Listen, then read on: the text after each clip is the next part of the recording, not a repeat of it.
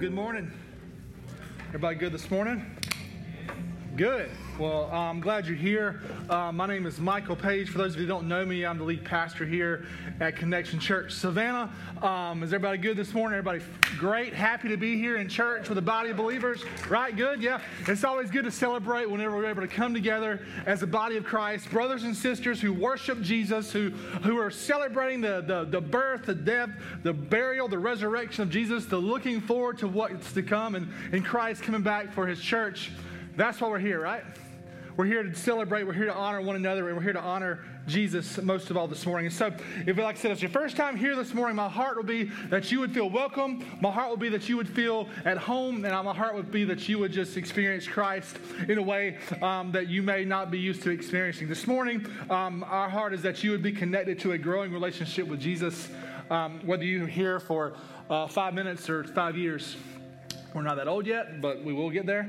So our heart is that you would be connected to Jesus and be able to take next steps of faith, seeing your faith grow, mature, and seeing our body become more unified as we become more and more like Christ. And so today, we're in week 5 of a series called Re-Engage, where we're talking about re-engaging with Christ. Because what's happened over the last year and a half, we've seen people across the world, we've seen people disengage from church. We've seen people disengage from their relationship with Jesus. We've seen people disengage with community, disengage ultimately with the mission of God. Whether it be from just immature of their faith, or maybe it been fear of just the pandemic, or just social issues, or the world, the persecution that's going on, whatever it may be. There's so many choices to choose from of why you're going to disengage from your faith this year. And what we've seen, that's what we've looked at. So we're talking about re-engaging with Christ. And what I've seen firsthand is there's this sifting that's happening in the church. There's this sifting that's happening in the church where God is testing the church. God is testing believers and where your faith really lies. Like, well, what are you going to put your faith in when the foundations of your life start shaking? When the foundations of what you're living for starts to move, are you propping your life up on idols that are going to fall in those moments? Or are you propping your life up on Jesus, who is the solid foundation for our lives? And so that's why we're doing this series, because what we're seeing is this: our faith has been exposed. But guys, this is nothing new. It's just easier to see now, right? And so as a body of Christ, we've been sent. At the door, we have this thing that says, you've been sent. So every time you walk out of these doors, our prayer is that you would know that as a Christian, as someone who says, I'm a born-again believer in Christ, full of the Holy Spirit, sent out with the gospel, if that's who you say you are, you've been sent on a mission of God. And so we've been sent. We've been saved out of this world. We've been set apart, full of the Holy Spirit, not to walk right back into the world and live like the world tells us to live. We've been called to live set apart. We've been adopted into a kingdom with a king. His name's Jesus. And he's loved you and me so much that he died for us. And we're called to live for him. And this morning, I believe the reason why it's so easy for a person to disengage with the body of Christ, or to disengage with Jesus, or to disengage just with life in general, is we've fallen for the deception that our church experience is reserved for church meeting times, instead of an identity who we've become in Christ. Like, so it's easy for me to show up on a Sunday or show up during the week to a connect group and then just check out the rest of the days. As a Christian, that's not what we're called to do. Many of us, and this is where I got convicted this week as I was thinking and praying, many of us have attended church for years, but have never been a part of the church. Does that make sense? We've attended church for a long time, but we've never been engaged with the workings of a biblical church. And some of you are like, well, I just got saved. Well, good for you. Sometimes I'm like, I got saved when I was 8 years old. Sometimes I was like, God, man, I feel like if I was saved a little bit later, I would appreciate this more. But God's like, no, listen, it's important that we understand we're called to fan the flames of our faith in brothers and sisters. The church is a Greek word. It's translated from the Greek word ekklesia. We talk about this all the time, which is defined as an assembly of called out people. An assembly of called out people. So what we see in Scripture is the church is a people. The church is a people. And it's ironic that when you ask people what church they attend, they usually point to a building, right? These would point to, oh, I go to Connection Church Savannah over there in Garden City, or I go to First Baptist Church over here, or I go over here, or I go over here. That's not what this is. Like in Romans chapter 16, verse 5, Paul refers to the church. He says, greet the church that is in your house. So I'm like, man, that's crazy. Like Paul refers to the church that was meeting in someone's house, not a building, not a church building, but a gathering of believers.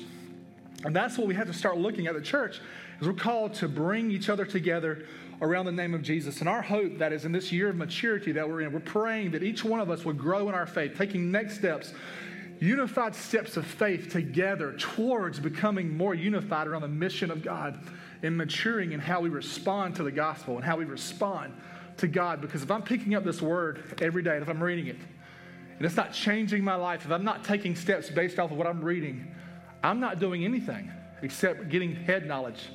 And I say this all the time, but knowledge without application is useless.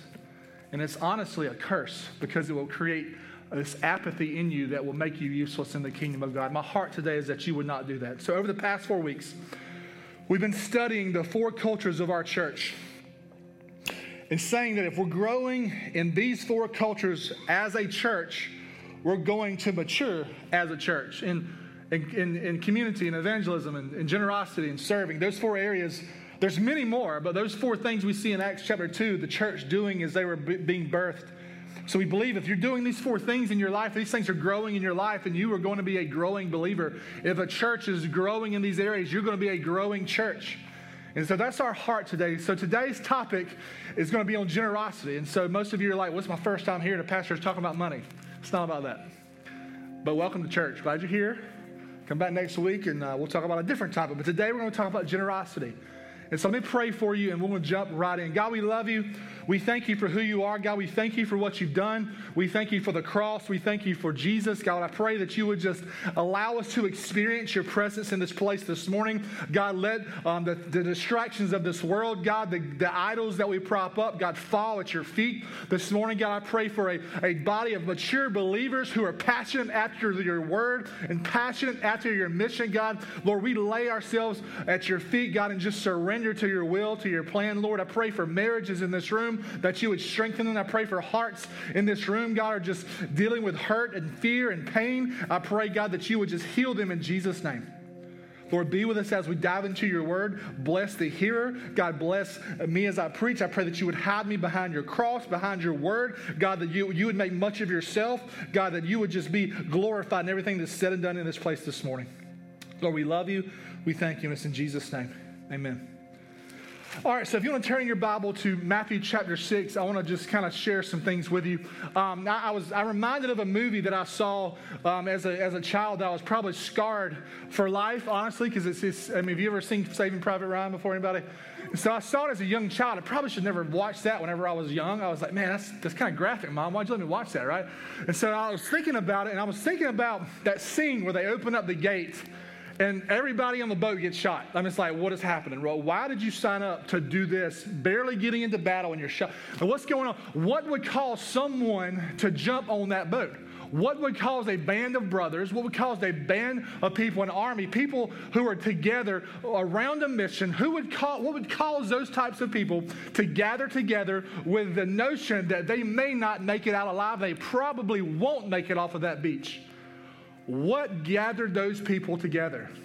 What brought them together? It was a common mission of a common experience, and it was a commonality. It was a community of believers or people who believed something so much that they were willing to lay their life down. So think about that for a second. I thought about that in relationship to the church. What would it take for a body of believers to believe the gospel so intimately and so deeply that they were willing to lay their life down at the feet of Jesus and say, God, make much of yourself through my life and not me. God, I'm willing to die for this mission. I'm willing to love my brothers and sisters to the point where I'm willing to get on that boat. I'm willing to jump in, all in with this mission that you placed us on to make disciples of all nations. I'm willing to lock arms with my brother or sister. I'm willing to heal relationships. I'm willing to get over myself. I'm willing to lock arms with one another. I'm willing to jump ahead, and I'm willing to step ahead, and I'm willing to march together with my brothers and sisters in Christ to see your kingdom built here. What's it going to take for that to happen? It's going to take us to see Christ for who he truly is and see us for who we really are. Last week, Jamin, probably one of the most well-dressed pastors that ever preached from the stage, he spoke last week on evangelism. He talked about Isaiah chapter 6, and in our Connect group this week, we talked about how to have an experience with Christ, you have to see God for who he is. And in that moment, you have a woe is me moment. Here's a holy God, woe is me, I'm nothing before him. God, what am I to do? And he touches his lips, and he's made clean. And you see in Isaiah chapter 53 where Jesus is offered as a sacrifice, you see this same God offered as an atoning sacrifice for our sin. And so I see a woe is me moment, and I see Christ on the cross, and I see my sin somewhere in the middle, and I see what Christ has done for me, and that makes me on mission for Christ. That's what motivates me to make disciples. That's what motivates me to love this church the way that I love this church. That's what motivates me to try to create unity and try to create momentum to see the kingdom reached in this place, to see something that I see in Scripture come to reality in this place. And I pray that's our heart this morning. And so that's the place I want to start this morning. The motivation of our hearts. And so at Connection, what we believe is the gospel, what I just told you about, creates generous people. When I see the riches of heaven, when I see God on this throne, coming out of heaven, taking the form of a slave, what it says in Philippians chapter 2, dying on a cross in my place, I'm blown away by the generosity of God, right? I'm blown away by how generous he is with his resources, bankrupting heaven to come after me. But before we get going, I want to settle something in our heart. If you're a note taker, write these things down. I want to settle some things this morning in our heart. Generosity is not something that God wants from you. Generosity is something that God wants for you. Generosity is not something that God wants from you. It's something that God wants for you. Because the mission of God, the thing that I just told you, but we're going to talk about this in a second again, but Genesis 3 to Revelation chapter 20, we see the Bible being a big rescue mission. From Genesis 3 to Revelation 20, God is making a way back to him. Praise Jesus, right? Yeah. We shouldn't talk about why is Jesus the only way. We should talk about why is there even a way, right? And our heart is, so God's vision is worth our investment. Can we agree with that? God's vision is worth our investment into the kingdom. And so, but I believe the problem for most of us in this room is sometimes we have a vision problem, right? We have a vision problem in how we're seeing, how we're looking at life. And so what happens is the way that we see things in life or in our faith is controlled by the lens that we've been trained to look through, and we have to get this right or we're going to miss it. And so I started thinking and praying, there's two types of lenses I think we're tempted to look through, or we have to be training ourselves to look through. And the first one is the moral lens. The first one is the moral lens of our faith. A moral lens is I do these things. I'm a good boy. I mind my manners, and I live for Jesus. And then I don't do these things. I don't lie, cheat, steal, kill, all these things. And then God's going to love me. Right? Who's been tempted to live that way? Right? I'm going to do this, and I'm going to get this, right? I'm good here, so God's going to bless me and love me. I may have sinned. I'm going to just go back here. I'm going to just kind of pray a little bit, and then God's going to love me after a few days. We'll be back together, right? No, God saved me, but I need to live this way to please God. Good deeds equals heaven, right? Okay, so if you've grown up in a church and you've experienced religion in any sort of way, it's really easy to fit into this mold. But this is not Christianity. I'm not sure what religion that is, but that's not Christianity. Maybe Judaism, maybe, I don't know. But that's not Christianity. It's not that God doesn't have a moral vision for his people, because he does. But you can't live for Jesus without Jesus. And so remember, we talked back in our Revelation series in Ephesus, what happened? They lost their first love. They were doing all these things right with the wrong heart, and they lost the vision of Jesus. And so if this is how you approach your faith, at best, what's going to happen is you're going to be self-righteous, and at worst, you're going to fail, and you're going to pretend not to fail, and you'll hide your struggles and live in shame. Can anybody relate to that? I've been there. Yeah. Always struggling with shame or self-righteousness. And that's a dangerous teeter-totter to get back and forth on. And our heart today is that we would see there's another way we're called to live. We're called to live through the redemptive lens. the redemptive lens. God has made a way for us through Jesus. God has saved us through his sin and from our sin and from our death. The Holy Spirit has filled us and is transforming us, making us new. Everything I do in my life is flowing from my relationship with Jesus, not for a relationship with Jesus. But the problem, if you're like me, in the westernized Christianity, is we ask God for instructions. God, tell me what to do, and then I'll do it, and then I'll get my reward, right? Tell me how to live. Tell me how I'm supposed to live, and then I'll do it, and then we can be good. But God wants to give us a relationship. God doesn't want to give you a list of things to do. He wants to give you a relationship. And what happens is humanity has always struggled with exchanging this incredible relationship for a religion to adhere to instead of a Savior to follow and to love. And so this morning, we're called to be with him, not just do life for him. And so when the things that we do for God overflows from a position of being loved by God, not so that we can earn his love. So these are the lens that we're tempted to live in, guys. And I'm going to tell you this morning is that everybody in this room nods at this, right? You're right. It's not the moral lens. It's the redemptive lens. But every single person struggles to live like this. We all do. It flows from love, not for love. And as we talk about this topic of generosity, grace has to be the place that we've got to start. Grace has to be the place that we have to start. So my question for you today, I pray that you would hear this. Does your generosity, the way that you give, your time, your money, your talents, your energy, all the things that you give towards the kingdom of God, your generosity, does it reflect the generosity of the gospel? God emptying himself for mankind? Or does it reflect an attempt to adhere to some sort of religious requirement? Does it reflect to the world God's generosity in the gospel, or does it reflect your adherence to a 10% tithe? If you think through that, it's hard because remember, generosity is not something that God wants from you, remember? Generosity is not something that God wants from you, but something that God wants for you, because guess what? I'm not sure if you know this or not this morning, but the God that you follow doesn't have needs. Can we just affirm that this morning? God doesn't have needs. God's not sitting in heaven saying, there's so much in this world that I want to do, but I just can't afford it. If only those people at Connection Church would just give me some more of their time, their treasure and talents, and then I could do the work that I'd planned to do from the beginning of time, and the world would know me and be blessed. That's not what God's doing, right? God has no needs. He has nothing. He doesn't need your time, your treasure, and your talents. But he uses your gifts as a means to work in our life and in the world, but he doesn't have needs. It's something that he wants for us. And so we don't give to give back to God. We don't give to get back from God. That's what we call a prosperity gospel, and that is an evil gospel.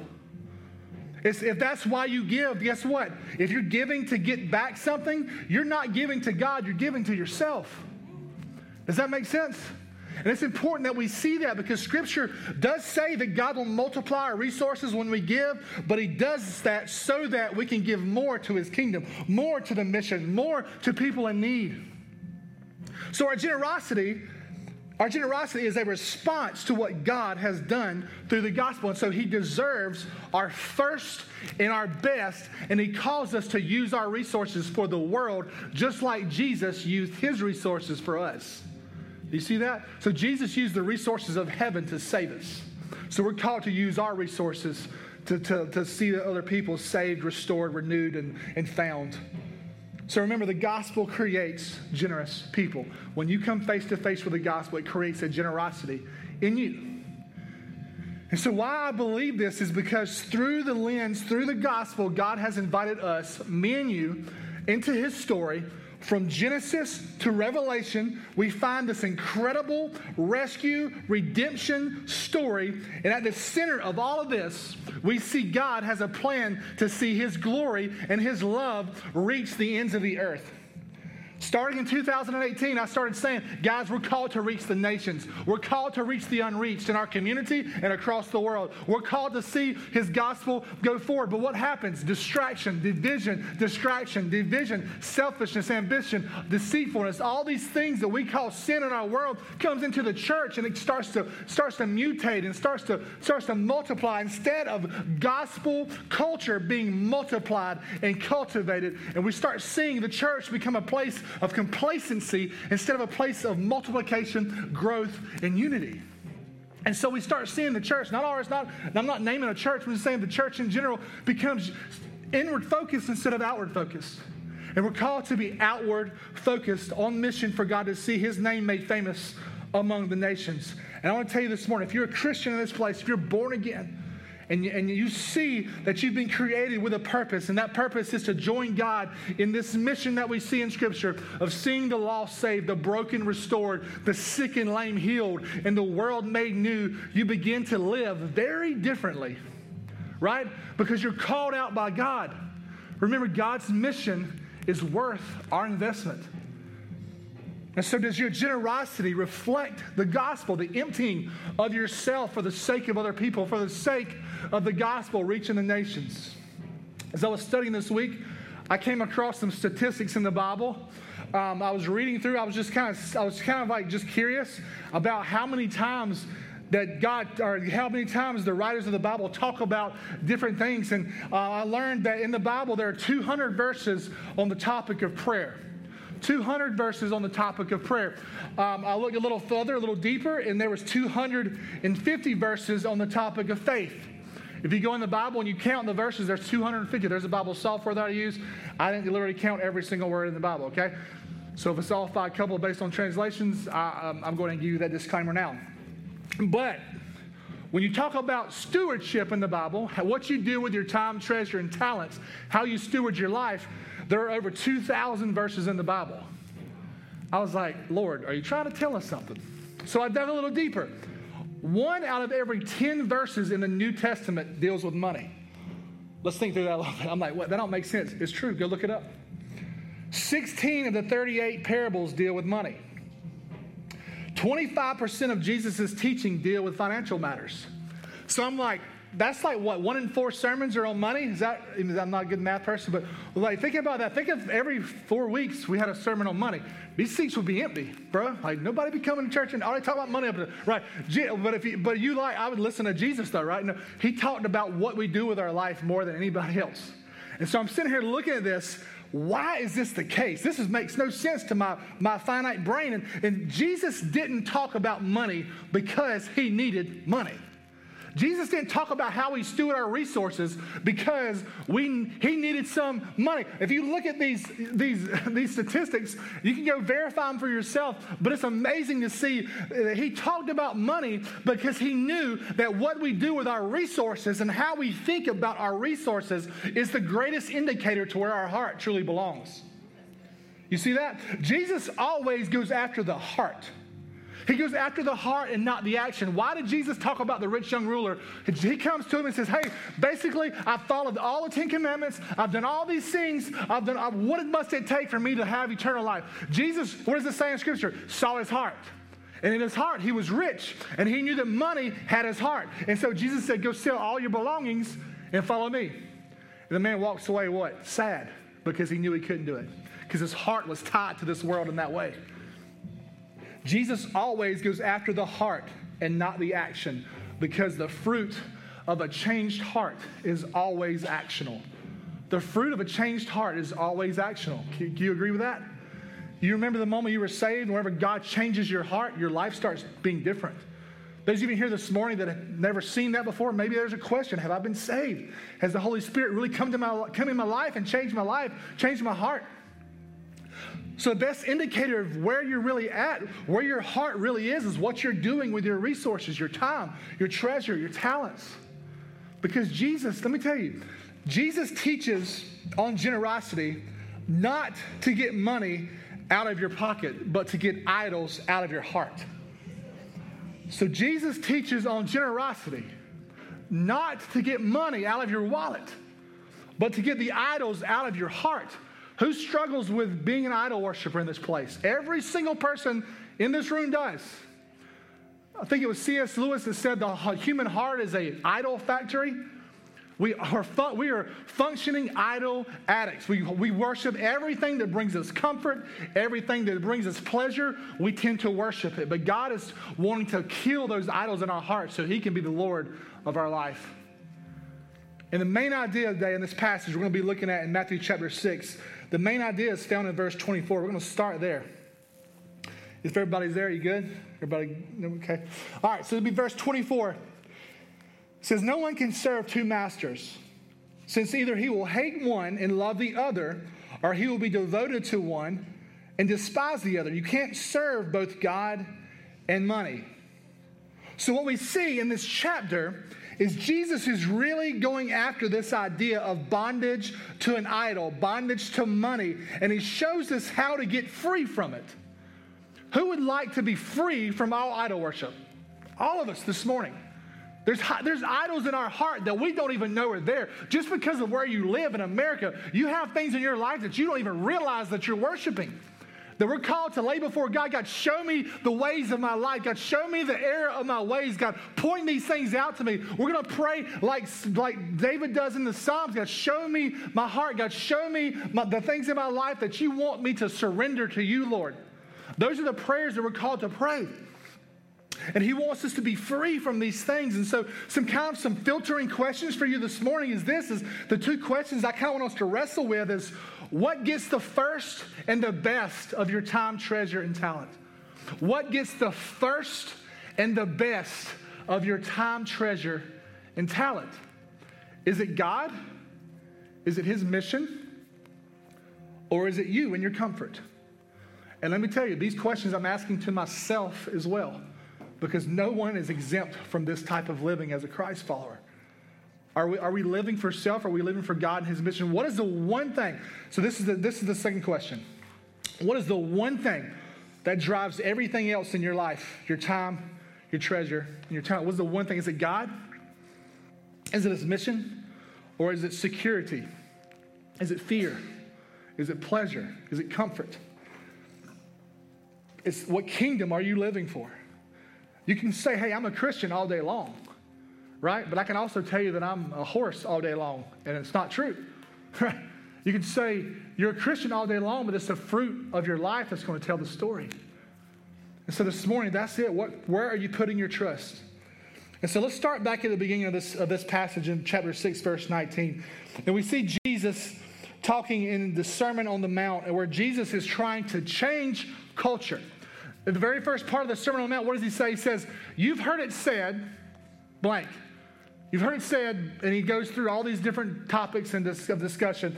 But then he says, but I tell you this. And so he sees these people who have given their life to following the law. They've added laws and they've added things, added all these things. But he's saying, you've heard it said, blank.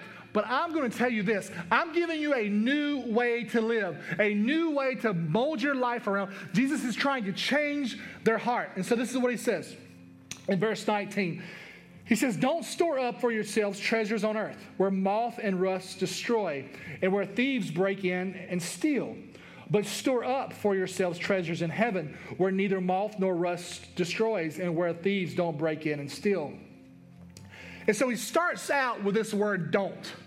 Who kind of feels as you're reading this as a child, as an adult, as whatever, as you're growing up, when you hear this, you kind of associate storing up treasures as negative. Who else is in that boat?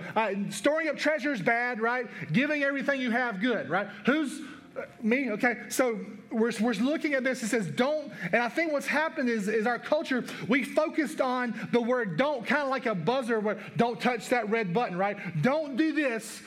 And I think we focus on that and we get distracted into thinking negatively about our resources.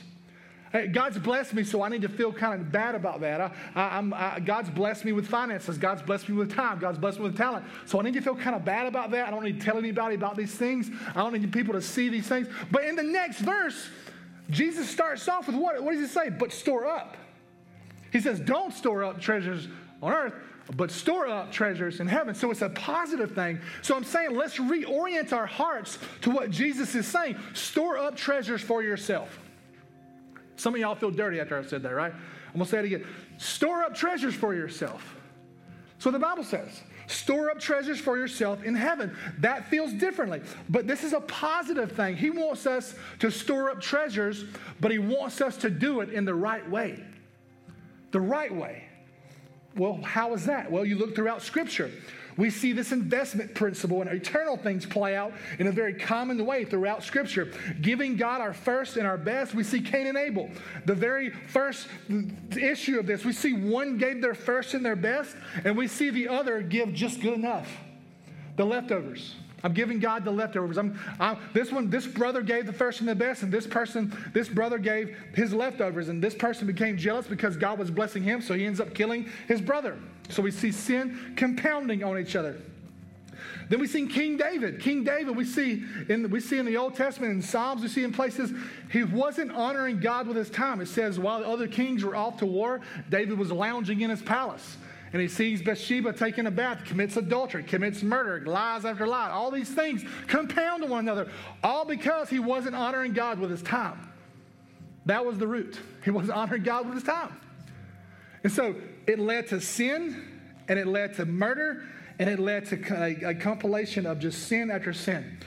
And so, guys, giving God our first and our best, what it does is it strengthens our faith and it focuses our attention on God's eternal purposes that we see in Scripture, and it turns us away from the world, right? The don't here is trying to save us from our anxiety.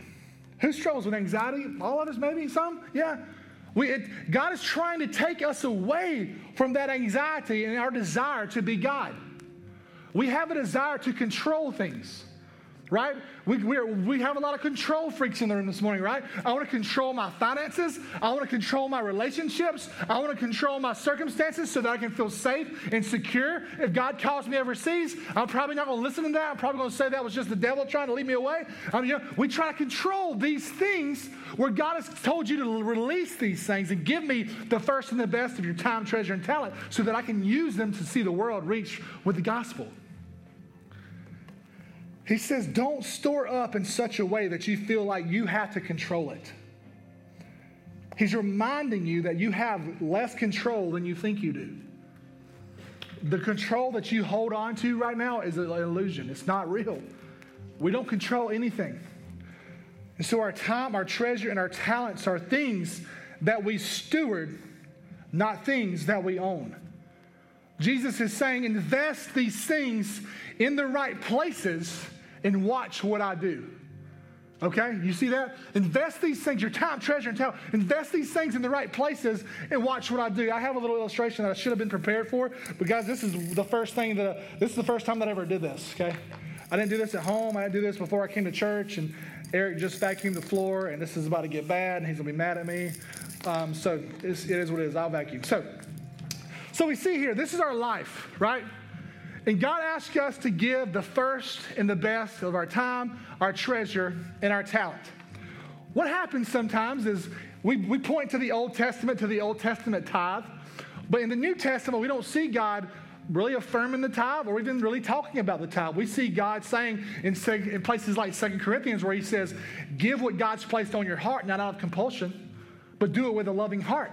So God may tell you to give 10% of your time, treasure, and talent. God may tell you to give 75%. I don't know what God's going to tell you, but what happens in the church is we get mad when pastors start doing illustrations like this because we start talking about some personal things, right? And so maybe God says, give me, I don't know if it's 10%, but it kind of looks like it, right? Give me 10% of your time, treasure, and talent. And then we get so mad that God's taking anything from us. Like, God, how am I going to pay my bills? How am I going to do these things? And so we give God a little bit here. We give God a little bit here. We give God a little bit here. We give God, if enough, we give maybe not even that much to the nations, right? But God, how am I supposed to pay my mortgage? How am I supposed to live my life? How am I supposed to take my wife on dates and have time for myself? God, you took 10%. We talk about 10% like 90 is not a lot, right? And so I think through that, I'm like, what's happening here? So, but what if God asked you to do more? What if God asked you to do more and more and more? And what happens is we see stories like John Wesley over in England, where he said that, God was talking to him in his prayer life, and he started making more money, and God said, I want you to live off of what you've always lived off of. And by the time his life was ended, he was living off very meager wages. He was giving away 3 or 4 times what he made every year.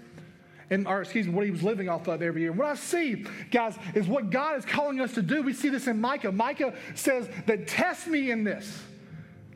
Bring your tithe into the storehouse and see if I won't make your barns overflow. Guys, God gives us resources so that we pour out, and we act like he doesn't have a full house to give us what we need.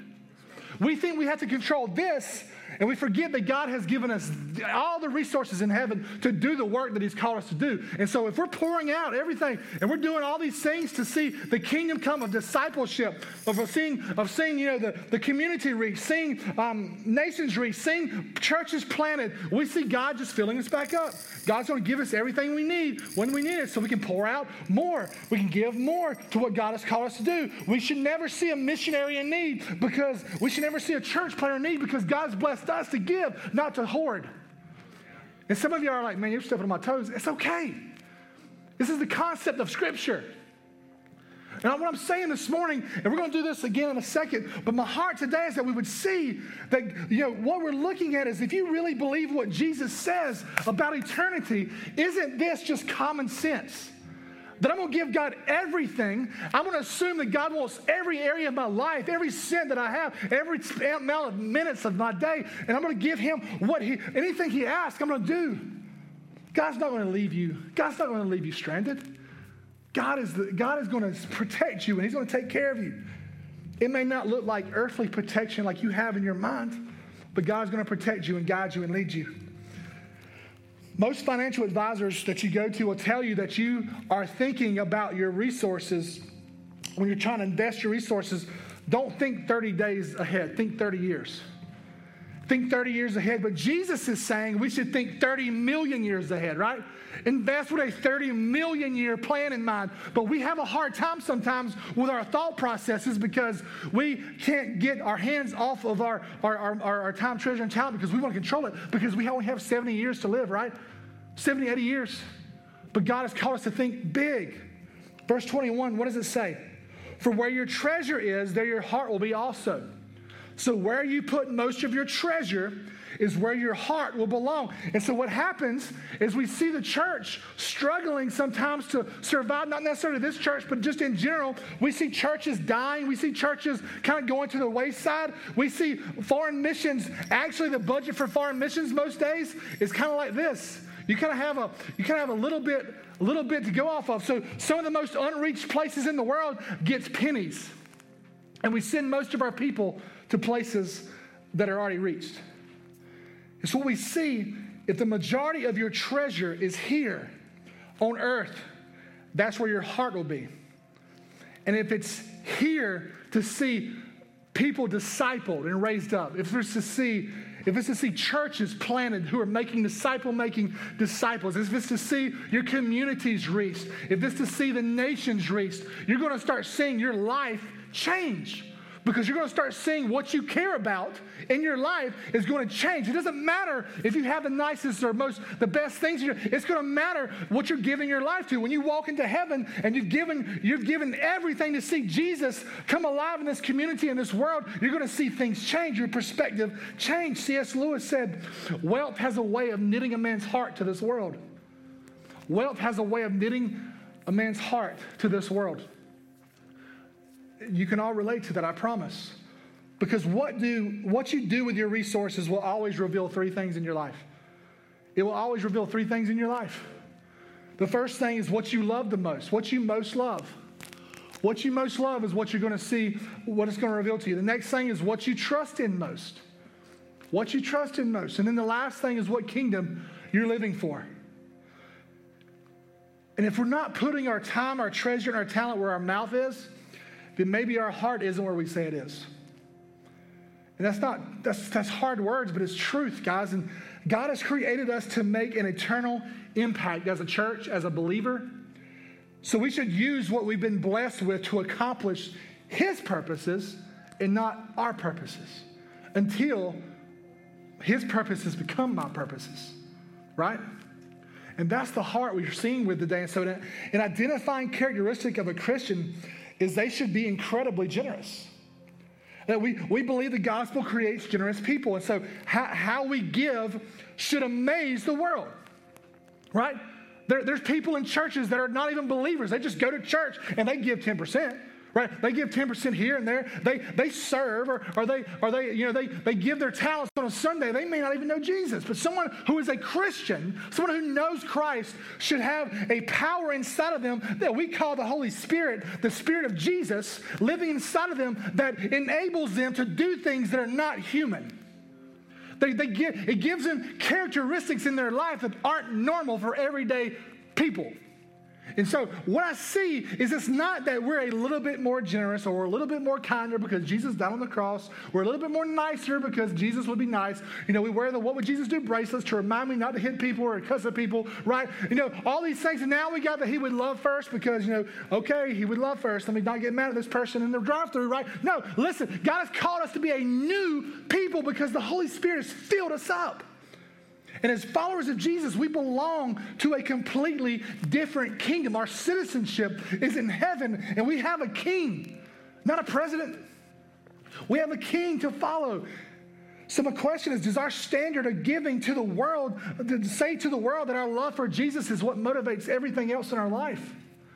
Does it look different? Do we live lives that make sense if eternity is not real? Guys, our generosity should scream, I am living for an eternal kingdom, and I'm invested in the plans and the purposes of my Savior.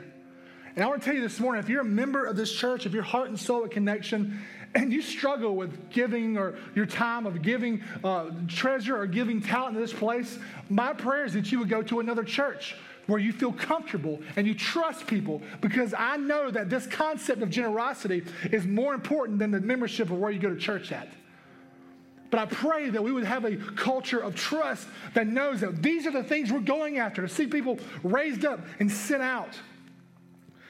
Guys, our generosity should scream, I'm living for an eternal kingdom. I'm invested in the plans of my Savior. Let's read verse 22. It says, the eye is the lamp of the body. If your eye is healthy, your whole body will be full of light. But if your eye is bad, your whole body will be full of darkness. So if the light within you is darkness, how deep is that darkness? And so at first glance, it would kind of be easy to assume that this has nothing to do with generosity, but it does. This is referring to spiritual sight. This is referring to spiritual sight. So, for example, the Pharisees who would have been listening to Jesus had spiritual eyes that were diseased. They were coveting money, they were coveting wealth, and they were living in spiritual darkness. They were slaves to their own greed. And so in the same way, when the way you look at the resources that God has blessed you with becomes distorted, it affects every area of your life. When you start to see your time, your treasure, and your talents as ways to bring you security, as a way to bring you happiness, you begin to make a lot of bad decisions. You do. I do. We do. You begin to give God leftovers. But when you see your resources properly, you begin to see yourself as a steward instead of an owner. And what this does, this concept begins to guard your heart from greed. In Luke chapter 12, Jesus says, watch out and be on guard against all greed, because one's life is not in the abundance of his possessions. Everywhere in the New Testament where greed is mentioned, if you go look, it says that it's idolatry. Greed is idolatry. And it's interesting that Jesus doesn't say this about anything else. He doesn't say be on guard against adultery, be on guard against dishonesty or lying. Why not? Well, I mean, because when you're committing adultery, you know it, right? You don't suddenly look up and say, wait a minute, you're not my wife. Right? It's not something that you're like, it sneaks up on you, right? It's not something that you're like, whoa, this one got me, right? This snuck up on me here. That's not what no, greed hides itself. Greed blinds you in a way that other sins don't. And this is why he highlights this in verse 24. What does he say? No one can serve two masters, since either he will hate one and love the other, or he will be devoted to one and despise the other. You cannot serve both God and money. Serve here literally means you depend on it for security. It literally means you belong to it. It means it takes care of you, so you have to obey its commands, right? I have to go to work to make money to survive. It begins to rule your life. I have to do this to do this, because if you don't do what it demands, it'll stop taking care of you. It becomes idolatry. Money here can be translated into mammon. In a lot of translations, the ESV, King James, I think, says mammon. And while this word does mean money, it has a deeper meaning. There's a deeper spiritual reality at play when it comes to mammon. Jesus is warning us here that you are being shaped by the world that you live in ways that you're unaware of. You're being shaped in ways that you're unaware of. Jesus is saying, watch your wallet, because greed is tricky and sneaky. If you're left alone, you'll build bigger barns and storage bins. You'll try to build a better world. You'll try to build things in your life so that you don't need God, and you'll be your own savior if you don't watch out. He's saying, watch your wallet, or you'll abandon me and think that you can do better. And some of you may not be taking this seriously, but this is the scripture. I'm telling you this morning, this is a hard message for me to preach, much less live out. I can promise you, no pastor wants to get up here and talk about generosity. But I'm telling you this morning, he's saying you won't serve money and me. You'll serve money or me. And that's what we need to see this morning. So listen, it's not a sin to enjoy blessings that God's poured out on you. 2 Timothy, Paul talks to Timothy about God's blessed you with these things to enjoy. But these things make terrible gods. You weren't meant to be owned by enjoyment. You were meant to enjoy God and live our life on his purposes, leveraging everything, our time, treasure, and talent laid out before him, surrendered to his plans and his mission on earth. But when it comes to our treasures, everyone in this room fits into three categories, I believe. We have spenders. Who's a spender in the room? I am a spender, right? Got two of us. Start a support group. Here we go. For this person, money is the key to happiness, right? Money is the key to happiness. So they spend the money, they take the trip. Their goal is to maximize enjoyment in this life, in this moment, right? No amens, just me and one more person. Y'all just don't want to admit it, right? And then we have the saver. Who's the saver? Right, yeah, we got a lot of savers. I'll get to y'all in a second. Here, a saver is someone, in contrast, who thinks that money's greatest value is providing security for tomorrow, right? They limit spending, focus instead on increasing wealth accumulation over time. But I want to tell you something right now. These two types of people always marry each other, right? Right? Okay, so these two types of people, right, yeah, that's the first amen we get all day, right? These two types of people usually marry each other, and this is the funny part. They both think the other person has a problem with money, right? Right? You spend too much. Well, you save too much. You're raining on my parade. I just want to have fun. Well, you save too much, and we can't never do anything. I can barely get a frozen pizza, right? And so it's like, what's happening? But let me tell you, I want to give you some bad news. Both serve money. Do you see that? Both serve money. They look at money to provide something absolutely essential for life. But there's a third type of person. It's the steward. The steward. This is the person who looks at God as their primary source of fulfillment and security. Right? This is the person that looks to God for their primary source of fulfillment and security. They hold their resources loosely, like this, with all of it surrendered to God, because they don't see money as the primary key to happiness or security. Because why? Because God's in charge. God gave it to me. I'm going to give it back to him. 10%? No, all of it. I'm giving it all back to God, and God can give me what he wants me to have. I'm going to hold it loosely. And a lot of us in this room may be prideful and say, that's me. But is it? Let's think about it. Let's think about it this morning. God is in charge. And then Jesus says this in chapter 6, verse 25. Therefore, because of all this, I tell you, don't worry about your life. Who worries about their life? Okay, yeah, a lot of us on this side. These people, that after service, will pray for these people, okay? So we worry about our life. What you will eat or what you will drink or what about your body, what you will wear. Isn't life more than food and the body more than clothing? Consider the birds. And it's like, Jesus, why are you talking about birds right now? What's happening? Consider the birds of the sky. They don't sow or reap or gather in the barns, yet your heavenly Father feeds them. Aren't you worth more than they? Can any of you add one moment to his lifespan by worrying? And why do you worry about clothes? Observe how the wildflowers of the fields grow. They don't labor or spin thread, yet I tell you that not even Solomon in all his splendor was adorned like one of these. And so, guys, these two analogies, they correspond to the two types of people, the two types of money worshipers that we just talked about. The birds analogy is directed at the saviors, those people who see money as security. If we don't have enough in the bank, we don't have enough for a rainy day. We won't have enough to leave our kids when they get older, guys. Let your kids work for their own money. I'm sorry, that's bad. Savannah, sorry. Jesus says to them, look at the birds. Look at the birds. Look at the birds. They don't save, and yet what does God do? He supplies all their what? Their needs. Sometimes we get our needs and our wants mixed up, don't we? I need that car, man. I need that. I need that house. I need to build this house on this plot of land because this is what we do in America, right? I need these things. No, you want those things. Your needs are a lot more simpler. Jesus says to them, look at the birds.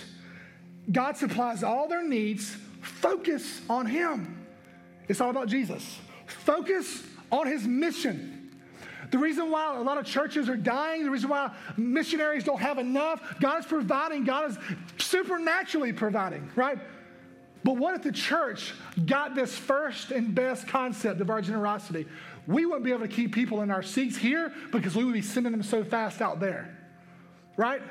That's what I want us to see. And then he says for the spenders, Jesus says, look at the wildflowers. They don't worry about not having enough money to have the latest clothes, to drive the latest cars or nicest vehicles or nicest houses. And they don't live in the biggest houses. And look how beautifully God has clothed them. Focus on him. Focus on Christ. And then Jesus ends this discussion in verse 33. What does he say? Seek first the kingdom of God and his righteousness. Who does this well? Not a lot of volunteers for this one. Seek first the kingdom of God and his righteousness. That means I care about discipleship, not meeting at a coffee shop once a week. I care about doing life with someone, raising them up to be who God's created them to be. I care about church planning. I care about my community that I'm living in. I care about the nations. I care about all these things. So the question, it goes back to the question, what or who gets the first and best of your time, your treasure, or your talent? Think about that this morning before you answer. What or who drives everything else in your life? Is it God or is it you? It's easy to come listen to a sermon and then walk out and then just shake it off and move on with your life and get back to your comfort zones, right? But I'm praying that God would put his presence on your life, on your family, and on your house and would not let you live the same way that you came in on this topic. I pray that we would change. What comes first in your life? Is it your satisfaction in spending to get your first? Does saving for security get your first? Or you're probably, if you're spending to get your, if spending gets your first, well, you're probably in debt and not saving much. If saving gets your first, security gets your first, then you probably have a pretty solid 401k, but your standard of giving is probably low. Or does God come first? Does God get the first say? There's nothing wrong with spending and saving, but does investing in God and his purposes come first? God doesn't bless us. This is what I want you to hear. God doesn't bless us. God doesn't bless us with more things so that we can hoard more things. God doesn't bless us. He doesn't just bless us a little bit. Who has God blessed in this room? All of us. God doesn't bless us just a little bit. He ends up pouring us all out in his So what happens is we end up, so we can pour out more. God doesn't bless us so that we can increase our standard of living. God blesses us so that we can increase our standard of giving. Does that make sense? So we can pour out more into what he's doing in this place. And what ends up happening is God begins to pour out all of his blessings because he's a generous God. And he fills us up. And what he does is it's like, what's happening? God's blessing our church. God's blessing our missions. God's blessing our communities and our discipleship, our church plants. And we see God's plants. God's generosity is endless. We end up seeing everything poured out for us because he's poured out Christ and he's given us the gospel. We see we have no needs. God is a generous God. God is a wealthy God. God is a generous God that loves us so much that he gave Christ, not so that we can hoard our possessions, but so that we can give them away to see the nations reached. And there's more back here too. I can probably just keep pouring, but you see what I'm saying? Do you get the point? Our heart this morning is that everybody gives their first and their best to something, but what do you give your first and your best to? My challenge for you and your family today is to begin to give your first and your best to God and to his mission and watch how he'll grow your faith and focus your attention where he's moving. If you're focusing your attention on Christ, there's not an area of this community that he's trying to reach that won't be unmanned. It'll be manned by you, by this church. Some of you are so focused on how we're going to clean this mess, you miss the message. A steward is someone who manages something that belongs to somebody else. Are we leveraging our resources for the kingdom of purposes? It's the only place to invest where it'll last forever. And those who are wise and realize that, and they arrange their lives accordingly. It's just common sense. Listen, if time on earth is short, you have 70, 80 years here, and time in heaven is long. Eternity, 30 million years is just the beginning. There is no end. Shouldn't we fix our eyes on Jesus and eternity? Shouldn't that affect how we give our time? Shouldn't that affect how we give our treasure and our talent? Shouldn't that affect how we do life? Guys, he's promised these things to those who love him first. This morning, maybe you've never experienced this morning, just to kind of give you a kind of a litmus test, the giving culture at our church, we have roughly 36 people that come to our church that are giving regularly. We have 46% of people at our church giving in their time and serving. We have about, the same amount with talents, with giving their talents. And so this morning I pray that you would be able to experience God's generosity, that you would give God back what he owns. Maybe you've never experienced this type of generosity in your life because you've never personally experienced the generosity of the gospel. Maybe you've never had that woe is me moment like we talked about a moment ago, where you say, woe is me, God is good, and he's blessed us through his son Jesus. Let's get that right today. If you don't know Christ this morning, if you don't know about his death, his burial, his resurrection, his life that he wants to give you, there are people in this room that would love to pray with you. There are people in this room that would love to pray with you. And in that way, if you know this morning that you're saying, hey, I've never given my life to God in this way where I need Jesus this morning. I want to be standing here, Meredith's here. There'll be other people in this room. Literally, let's get that right today so that we can live the way God has called us to live. And so all you have to do is just walk up here and say, I need Jesus this morning. If this morning you've been worshiping an idol of time, treasure, and talent, you've been hoarding things, controlling things, come to this altar. Let's pray. This is a place of freedom. This is a place of joy and celebration, not a place of shame and condemnation. I pray this morning that today will be a shift in how we do things in this church, that we'll buy into the mission and vision of this church to see the nations reached, to see disciples made, to see church planters sent out, to see the love of Christ reach our community and the ends of this earth. I pray that we, this body, would have a big impact in that way. And God says, in layman's terms, God says, do this and watch what I'll do. So let me pray for us, and as I pray, you can come. God, we love you. We thank you and we praise you for all that you've done for us. God, we thank you for the gospel. We thank you for what that means. We thank you for loving us in a way we don't deserve. I pray this morning for the people in this room that are far from you, God. I pray for the person in this room that may not know you. I pray that you would just draw them to yourself, Lord. I pray that you would draw them in a way that's very real. God, I pray that it's very tangible. I pray for the person in this room that's been struggling with this concept of generosity. I pray, God, that you would open up the floodgates of heaven in their life and begin to shine the light of your freedom on their life, God, and just open them up to being involved in the mission that you call this church to, not just an attender to fill a seat. God, I pray that we would be a generous church. I pray that we would be a church that gives and gives and gives until it hurts. I pray that we would have impact on this world and on this community in ways we never dreamed. And I pray that you would receive the glory from all of it. Lord, we love you in Jesus' name. Amen.